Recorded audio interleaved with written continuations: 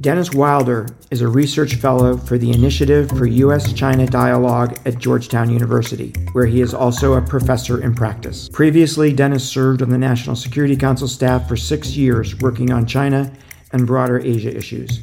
Dennis was also a career CIA officer working on and managing both analysis and operations on China and East Asia. Dennis joins us today to talk about his career and all things China. He's terrible for China. Xi Jinping is retrograde. Xi Jinping doesn't have, I think, a worldview that makes sense. Xi Jinping has moved too far, too fast. We'll be right back after a break. I'm Michael Morell, and this is Intelligence Matters.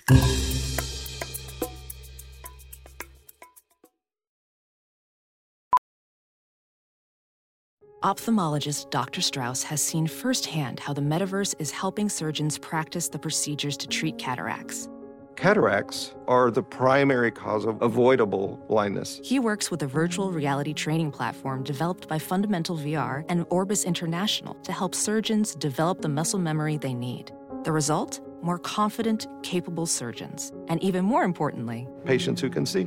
Explore more stories like Dr. Strauss's at meta.com/metaverseimpact.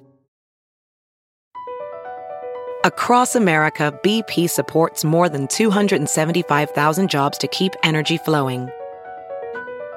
Jobs like building grid-scale solar energy in Ohio and producing gas with fewer operational emissions in Texas.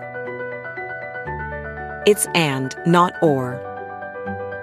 See what doing both means for energy nationwide at bp.com/investing in America. Dennis, welcome to Intelligence Matters. It is very nice to have you on the show, and it's very nice to talk with you again. Well, it's great to be here with you, Michael, and we spent a lot of years together, so...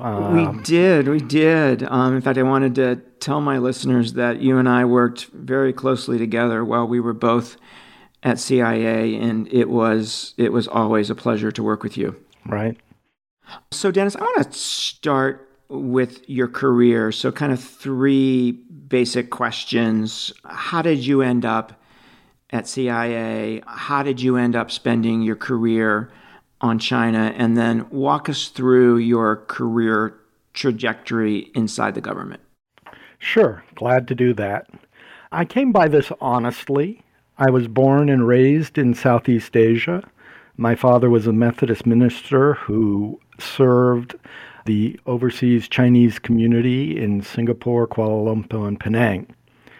So I became fascinated with Chinese culture.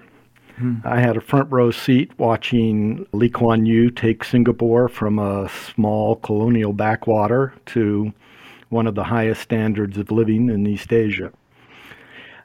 In college, I spent my junior year abroad in the Yale in China program at Chinese University of Hong Kong. And that was a transformative year. Mao died that year, and it was still the end of the Cultural Revolution. And in fact, one of my roommates was from Guangzhou, and his brother was in the Red Guard.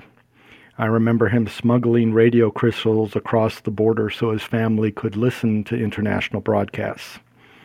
You know, what's interesting here, Dennis, is that most of the people who we have on talking about China, when they answer this question, they had no China touch points at all until, coming to the government or at least, going to college. And yours was from the very start. So That's very different. Yeah, I was kind of born to this. Yeah, interesting. In Hong Kong, I was exposed to the work of a man named William Whitson, who was a U.S. military officer who studied the Chinese People's Liberation Army. And that hooked me on the study of the PLA. I went to graduate school at Georgetown, had the chance to be in seminars with Dr. Kissinger, and was fascinated by his stories of the secret negotiations with Premier Zhou Enlai. Upon graduation, I actually accepted a job offer to become a banker with First Chicago, which was one of the first banks to have operations in China. However, when taking my oral finals, former CIA Director Colby was one of the examiners. When he asked me what I planned to do, I told him I was going to become a banker. He responded, "Wrong answer." And he put me in touch with the CIA recruiters. That's interesting. You should have gone the banking route. I know. I always wonder. I have a feeling I might be a little richer today than I am. So I began at the CIA in what was then called the Eastern Forces Division of the Office of Strategic Research. We were really the stepchild of the office because the mighty Soviet Red Army was a strategic threat. And people jokingly referred to our account as the largest antique army in the world. At the time, it was true. Yeah. But I had the time of my life because, first of all, I had access to the kind of intelligence on China that I never could have had anywhere else. Also, they sent me to military bases to learn about the military. So I went to armor school at Fort Knox, Air Defense School at Fort Bliss, Missile School at Vandenberg, and I even went with the 82nd Airborne on a joint service exercise in the Mojave Desert. That's great. And that's the kind of stuff the agency does, right, to develop its officers. Oh, absolutely. Exactly what happened to you, right. Yeah. I also got to travel in China as a tourist because in those days the agency was a little worried about sending people into China, but being part of the tour group was a way to go very safely. And so I was one of the early tourists into China.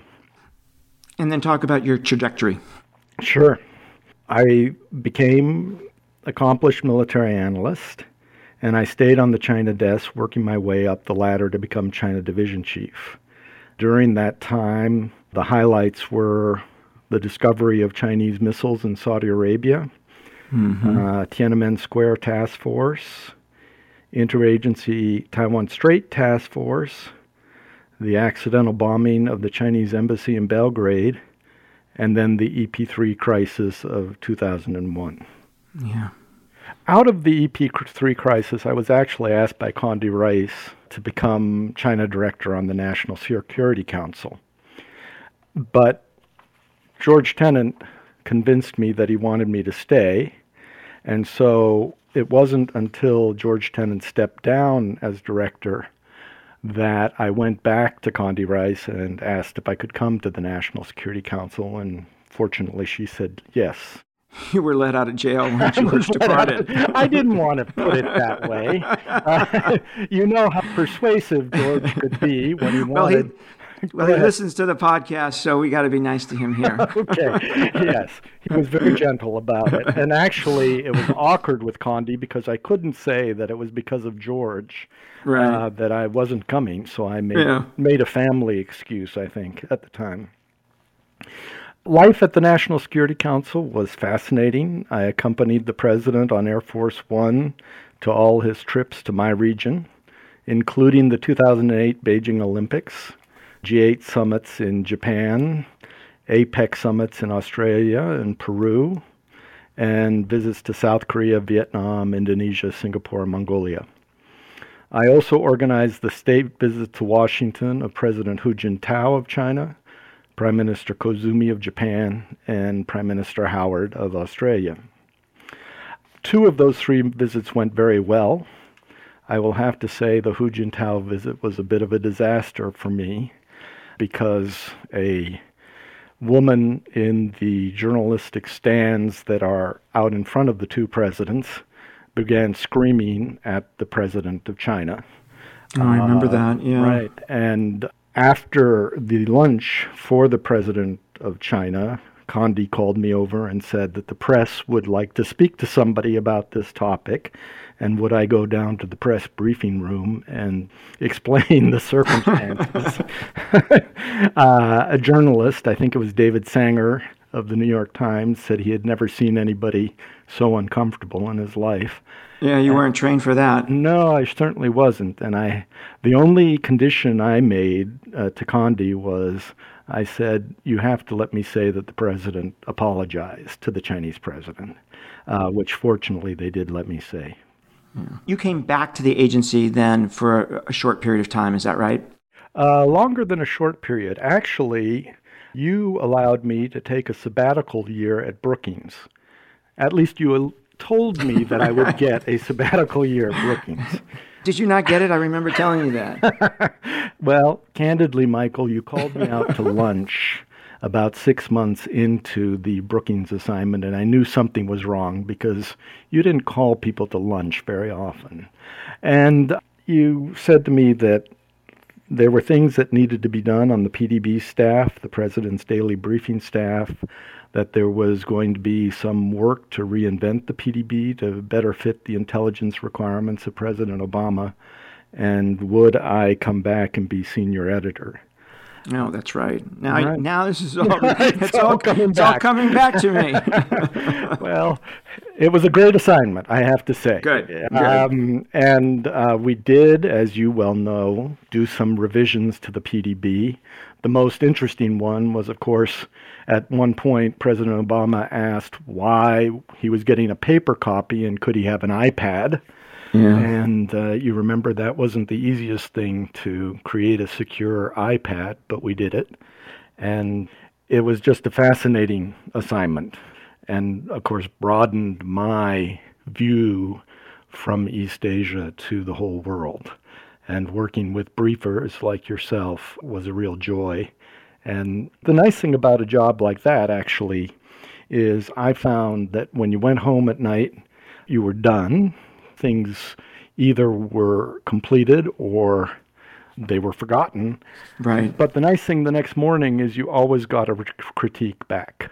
Yeah. So you got a report card every day, which I found really exciting. Particularly from President Bush. Absolutely, and right. and President Obama. Yeah. Yeah. So Dennis, you're one of the best, if not the best managers and leaders of analysis that I saw during my career. You developed your officers. In fact, you were responsible for developing, two of the guests that have been on my show, Chris Johnson and John Culver. Both of them came of age under you. You were also adept at doing just the right analysis, right? Answering just the right question at just the right time for senior policymakers. And I think you often talk to your analysts about the importance of that and the importance of staying on the arc of policymaking. Can you just talk about that just for a minute or so? Sure.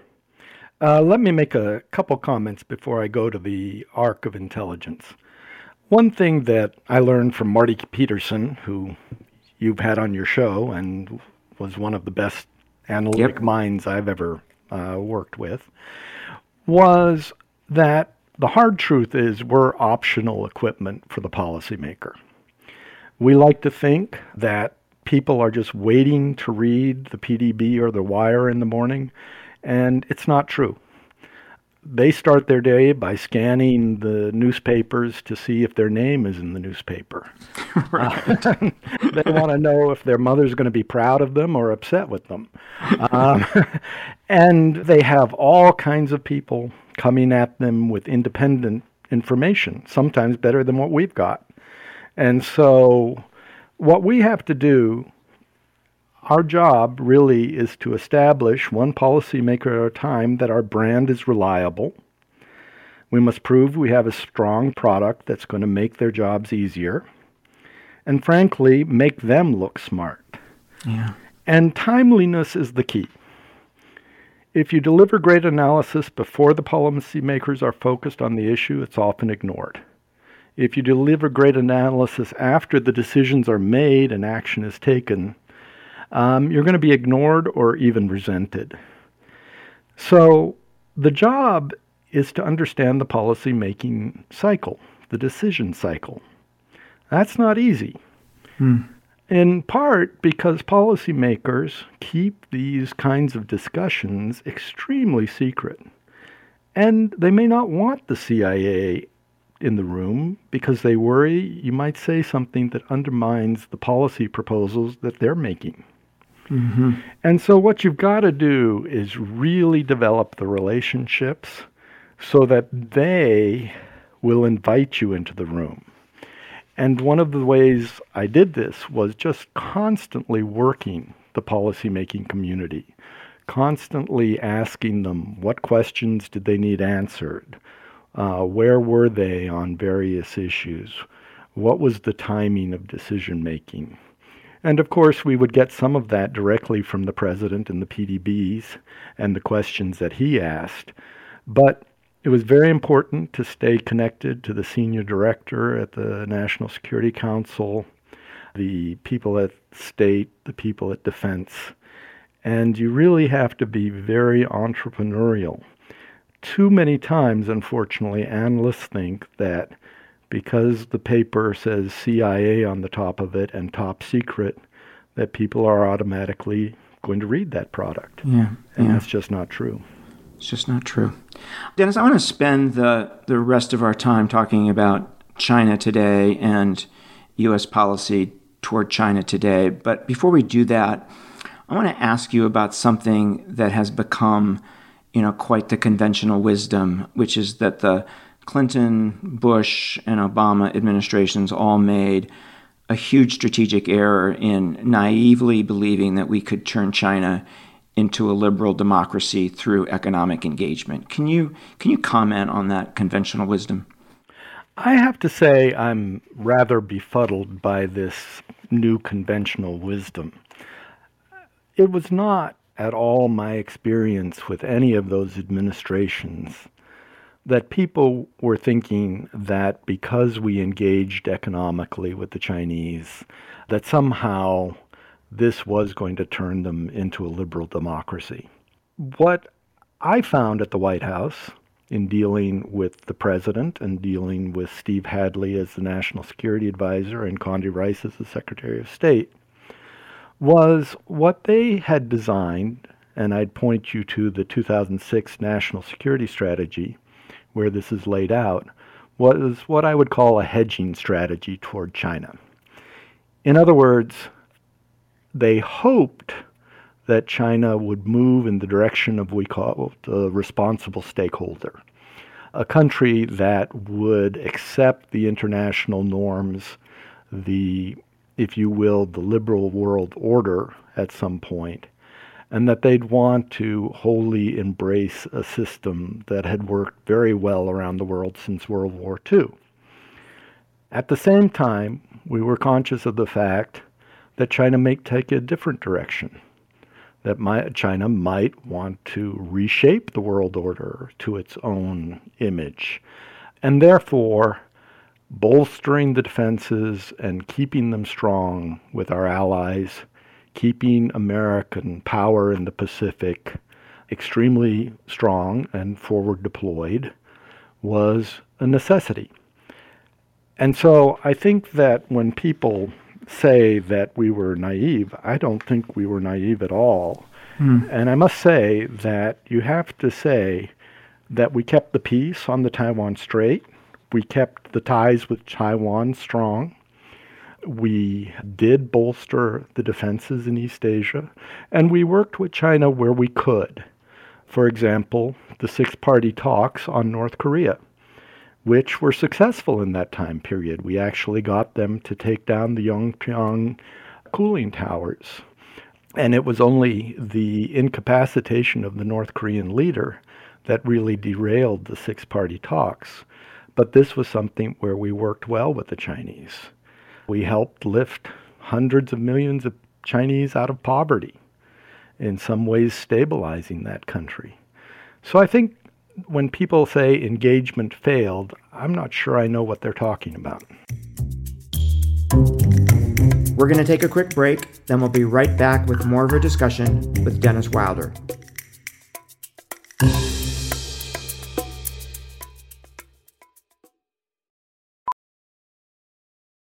Welding instructor Alex DeClaire knows VR training platforms like Forge FX help students master their skills. There's a big learning curve with welding. Virtual reality simulates that exact muscle memory that they need. Learn more at meta.com/metaverseimpact. Hey, it's Kaylee Cuoco for Priceline. Ready to go to your happy place for a happy price? Well, why didn't you say so? Just download the Priceline app right now and save up to 60% on hotels. So whether it's Cousin Kevin's Kazoo Concert in Kansas City, go Kevin, or Becky's Bachelorette Bash in Bermuda, you never have to miss a trip ever again. So download the Priceline app today. Your savings are waiting. Go to your happy place for a happy price. Go to your happy price, Priceline. So, Dennis, China and our policy toward China today, and I want to start with how you see the challenge that China poses to the United States. How would you characterize that? Well, as I mentioned earlier, the question is, what are China's intentions? You know, we can look at capabilities all we want, and actually, when you think about the Chinese military and its activities opposite Taiwan, we're quite good at looking at what they have. Yeah. The question is, what is their intent? On the strategic side, is their intent to reshape the world order? Is their intent to move us somehow out of East Asia and take primacy of the region? Or do they have even broader ambitions to be the number one global power? I don't think that's a question we can answer yet. I think we certainly see that China wants to push us back in the region and that they would like to have primacy in East Asia. But I'm not sure about global ambitions. And is that because, Dennis, they haven't figured that out yet? Yes. I always say the Chinese, and maybe I should say the Chinese Communist Party, is a mix of hubris and insecurity. Their hubris is they believe they're the rising power. Since the 2008 financial crisis, they really have concluded that we're the declining power and that they're on the rise. The insecurity, and I think you've seen some of it recently, is that they're not sure of themselves. They're not as confident internally, domestically, as they might be. And part of that is a dictatorship in which you really don't know how the people of China necessarily feel about you. You saw the protests last year. Those were shocking to the Chinese leadership. They have high unemployment rates right now. Their economy has slipped, and growth rate last year, they say, was 3%. I think it could be lower than that. And it's an open question whether or not they can sustain the kind of growth rates that they had in the past. And if they can't sustain those, then the social contract that they have with the Chinese people, which is the Chinese people will stay out of politics if their lifestyle is increasing and the party is able to deliver on better lives for their children, better lives for themselves, then they allow the system to continue. But what if that slips? What if Beijing does have trouble getting back to a vibrant, robust economy? That could be a real problem for the leadership. So since they haven't, figured out what they want, which makes perfect sense, right? Most countries don't know exactly where they're going, tomorrow, let alone 10 years from now. It sounds to me, like this is something that we could possibly shape, with the right policy approach. So with that in mind, give us a report card on how you see the Biden administration's approach to China. Yeah, great question. First of all, I would say that on rebuilding and bolstering the alliances in East Asia, they've done a A-plus job. The Trump administration really did great damage to our relationships with countries like Japan and South Korea because he made statements that really shook them up. And I think that what we have seen with the rebuilding of the Quad, the new agreement between the United States, Australia, and the UK on sensitive sharing of military technologies, the plans to build submarines for Australia is very good. And we see Japan moving its defense spending up, working very well with our military in ways that they never have before. So I think the alliances are in great shape. I think in strategic competition with China, they've done the right things. The semiconductor export controls are a very smart idea, and I think there should be more of these kinds of controls in high technology areas like AI and quantum and other things where we simply should not let the Chinese get a hold of our secrets, our ability to move forward. On trade policy, I'm afraid to say I think they have not done as well. We have the problem that today trade agreements are out of fashion, and our allies in East Asia want more trade agreements with us. Now, the administration has come up with what's called the Indo-Pacific Economic Framework, but frankly, at this point, it doesn't have a lot of substance to it yet. So that is a work in progress. I worry about North Korea. I don't think we're paying enough attention to how quickly and dangerously Kim is building his capabilities for tactical nuclear weapons, long-range strategic missiles, missile submarines. And it's almost a policy of benign neglect at this point. And the administration really needs to press China on this issue. Not because we need the help, but because I truly believe it's not in China's interest to see a huge militarization of Northeast Asia. One of the interesting things that we're seeing in South Korea is some real discussion of maybe they need their own nuclear weapons. Yeah. Right? You know, it's the tactical nuclear weapons in North Korea that really, concern me, because it suggests that Kim sees some sort of option for taking military action and either using them or having them as, a deterrent to a South Korean response. It's very worrisome. I absolutely agree with you. And I do a lot of talking to the South Koreans these days. They're a little shaky on the extended deterrent that we have. They're one of the things that interestingly comes out of the Ukraine experience is that East Asians see that while we're ready to help, we're not ready to put boots on the ground in Ukraine. And they wonder whether if they get into a conflict with North Korea, will we really be there with them? And the administration's trying to do some reassuring on this front, but it's still an open question for them. One of the things that people always ask is, what are the Chinese learning from Ukraine? You don't hear a lot of people ask, what's Taiwan learning from Ukraine, right? And what's your sense of that? Is it the same as South Korea? Oh, I think the Taiwans, no, I think they're taking different lessons away. Because President Biden has been very clear, even though it's not official U.S. policy, that we would come to the defense of Taiwan. And I think they believe that. But what they are taking away is that they maybe have bought the wrong weapons over the past 3 years. They've been very enamored with getting fighter aircraft, other major capital items. And what, of course, Ukraine shows is that what you actually need are Javelin missiles, anti-tank systems, air defense systems, very mobile systems, and they are moving in that direction.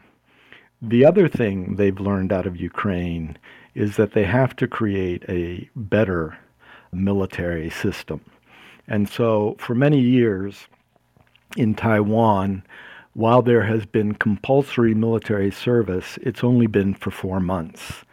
And a soldier can barely learn to salute and march in 4 months. And so they have now extended compulsory military training to 1 year, which I think is a very positive development. So they're learning lessons quickly. Now, one of the problems is, will we be able to get them the kinds of systems they need quickly? Because we are stretching ourselves already over the Ukraine. But hopefully the Defense Department will figure that out. We're going to take another quick break. We'll be right back with more Intelligence Matters. Stay with us. We all have busy lives these days, and we don't want to waste a day recovering after a night out. That's why ZBiotics is the answer we've all been looking for. Their probiotic was invented by PhD scientists to tackle rough mornings after drinking. Here's how it works. When you drink, alcohol gets converted into a toxic byproduct in the gut. It's this byproduct, not dehydration, that's to blame for your rough next day. Pre-alcohol produces an enzyme to break this byproduct down. This is a proactive solution that wards off feeling miserable the next day instead of a reactive approach like drinking electrolytes or eating greasy food. Enhance your mornings with ZBiotics. Go to zbiotics.com/CBS to get 15% off your first order when you use code CBS at checkout. ZBiotics is backed with a 100% money-back guarantee. So, if you're unsatisfied for any reason, they'll refund your money. No questions asked. Remember to head to zbiotics.com/CBS and use the code CBS at checkout for 15% off. Thank you, ZBiotics, for sponsoring this episode and our good times. Ready to elevate your home? Picture this: central heating, a cozy fireplace, or your dream walk-in closet. Build a backyard oasis, go green with solar panels, or start a business. It's all possible with Figure's home equity line of credit. Unlock up to $400,000. Apply online in 5 minutes. Funding in as little as 5 days. Head to Figure.com and transform your home. Figure Lending LLC, DBA Figure, Equal Opportunity Lender, NMLS 1717824. Terms and conditions apply. Visit Figure.com for more information. For licensing information, go to www.nmlsconsumeraccess.org. So I'm just wondering, Dennis, you gave high grades to the administration on the approach to allies and on the strategic approach, and not so good grades on trade and in North Korea. And I'm trying to think through, why the lower grades on trade and North Korea. And on trade, I'm wondering if it's simply politics, right? It's tough to roll back those tariffs, right, in the political situation we're in. And the North Korea, I'm just not sure. So I'm just, what's your sense of why? I think trade, it's an easy one. It's domestic politics. We were supposed to join what's called the TPP, now named the CPTPP, but we couldn't, because basically the U.S. Congress wouldn't approve a trade agreement of that sort because they thought it didn't have enough labor rights, human rights connected with it. And I think there's also a bit of protectionism now in the United States. Elements of the president's IRA have, for example, clauses in it which really make it very hard for people like the South Koreans to sell their electric vehicles in the United States. That has upset the South Koreans quite a bit. On North Korea, I would say it's a engagement fatigue on North Korea. Yeah. Successive administrations have tried and tried and tried. And, my friend Victor Cha at Georgetown calls North Korea the impossible state. It really is incredibly difficult to engage the North Koreans, and this administration says they'll go anywhere at any time to negotiate. I also think, and this is where I disagree with some of my colleagues, I think the way to get North Korea to the table is through the Chinese. Again, does China really want to see Northeast Asia blow up? No, they don't have the same interests on the Korean Peninsula that we do. Certainly they want to keep the Kim regime in place because it keeps us from being at their border. But I don't think they want to see the nuclearization of this problem. And when Secretary Blinken goes to Beijing next month, I hope this is one of the issues he tries to move forward on. You're not only talking about possible nuclear weapons in South Korea, but Japan as well. Absolutely. Right. Yeah.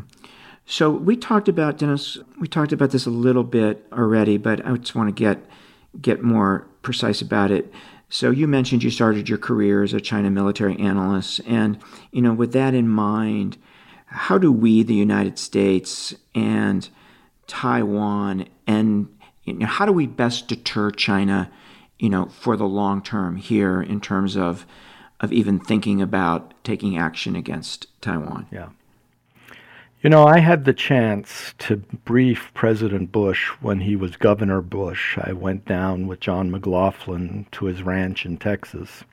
And of course, Taiwan was one of the questions that came up. And he asked me, kind of out of what I should have been doing in the briefing, to be honest with you, but he asked me what was the best policy on Taiwan. And I gave my personal opinion, and I said, Mr. President, the only thing we can do is kick the can down the road. And he looked at me and said, "That's not a very elegant foreign policy." And I said, "It may not be elegant, but it's all we've got." And why I say that is this is an insoluble problem at this point. The Taiwan people are not going to be reunited with the kind of regime they see in Beijing. They're not going to be reunited having seen what happened to Hong Kong and the promises that Beijing made to keep one country, two systems going, and then really reversing that whole thing. And so what we've got to do is find the way to kick the can down the road. And the way to do that, in my view, is we bolster Taiwan defenses. We make sure that Taiwan understands that we will be there for them.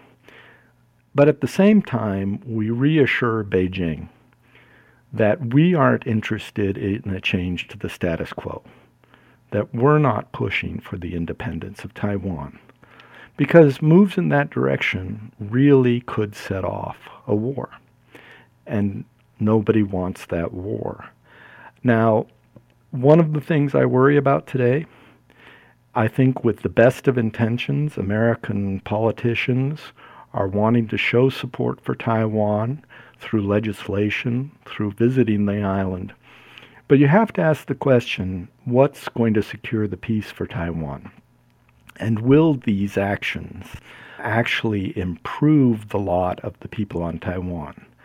Many people on Taiwan are a little nervous, for example, about all these visits by senior people in the Congress to Taiwan. Yeah. They're not sure this is going to help them.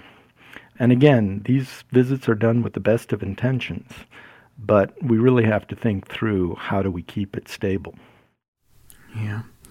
So what do we, the United States, need to do militarily? Because as you know better than anybody, the Chinese have spent, a couple of decades now, building weapon systems to keep us away. So are there things that we need to do militarily that help deter? Absolutely. One of the key things, of course, and we're doing it, is to have allies involved in this situation, internationalize the Taiwan issue, not just with the Japanese and getting a commitment that doesn't have to be public with the Japanese that they would allow us to use our bases in case of a conflict, but also Europeans and others. The more countries we can get involved on our side in this, it's a real advantage we have and something that Beijing would have to account for. The second thing is there are plenty of new, interesting technologies and capabilities that we should think about. Autonomous underwater vehicles. Chinese have very hard time finding our submarines. And I think that underwater vehicles, drones, some of these new capabilities we need to look at. One of the interesting things we're doing, which I think just was announced during the recent visit of the Japanese, is we're going to move some of our Marines from Okinawa to islands closer to Taiwan that the Japanese hold. I think there are 3 of them. And diversify our forces. One problem we have is that with the increased missile threat from the Chinese, with precision missiles, our large military bases in East Asia are vulnerable. And we need to disperse our forces in a better way. For example, dispersing aircraft so that in wartime we would use actually other bases, not really bases, but other airfields in Japan. Some even think we should use highways so that the Chinese would have a much harder time with targeting our systems. So there are a lot of new thinking going on, and I think we really have technologies that we can begin to use that could make the difference in a conflict. Dennis, we have a couple of minutes left, and I want to ask 2 more questions. The first is my sense, based on what senior U.S. officials have said, is I think there are some in the U.S. government who think the United States can impact politics in China. Do you agree or disagree?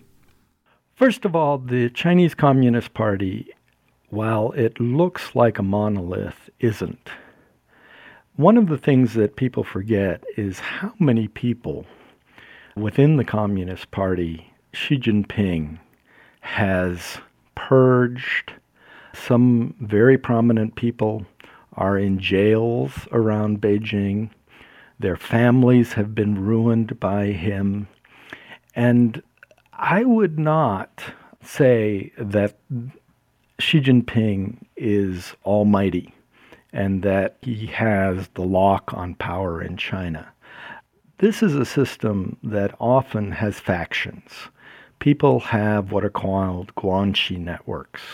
And there are reformists still in the Chinese Communist Party. They're lying low for now. They're uncomfortable, for example, with his closeness with the Russians. They don't necessarily see that as in China's interest. And so I do think, while change is probably not coming in the short term, I wouldn't say that the trajectory that Xi Jinping has put China on is necessarily a long-term trajectory. And then last question, is Xi good for China or not? He's terrible for China. Xi Jinping is retrograde. Xi Jinping doesn't have, I think, a worldview that makes sense. There's an excellent book that I would point people to by Susan Shirk, one of my friends, called Overreach. And she makes the point that Xi Jinping has moved too far too fast, and that the aggressive behavior that he's shown has turned countries in the region against China, that his policies on the economy with bringing back the state and the party into enterprise is really stunting innovation, stunting growth. And so I'm afraid that the Xi Jinping era, when it's looked at in the long run, will be looked at as definitely a period where China had setbacks and didn't make the kind of progress it could have. He's going to end up in exactly the same place as his friend Vladimir Putin. Yep. Yeah. Dennis, thank you so much for joining us. It's been great to have you, and we'll have to continue this conversation down the road. Thank you. It's been a pleasure. Thank you, Michael. That was Dennis Wilder. I'm Michael Morell. Please join us next week for another episode of Intelligence Matters. Intelligence Matters is produced by Olivia Gassis, Jamie Benson, Paulina Smolinski, and Reggie Bazile. For more from this week's show, visit cbsnews.com. Intelligence Matters is a production of CBS News. Get one of the most successful broadcasts in television history on your schedule with the 60 Minutes Podcast. Hard-hitting investigative reports, news, and culture maker interviews, and in-depth profiles are waiting for you in every episode. Listen to 60 Minutes ad-free on Wondery Plus.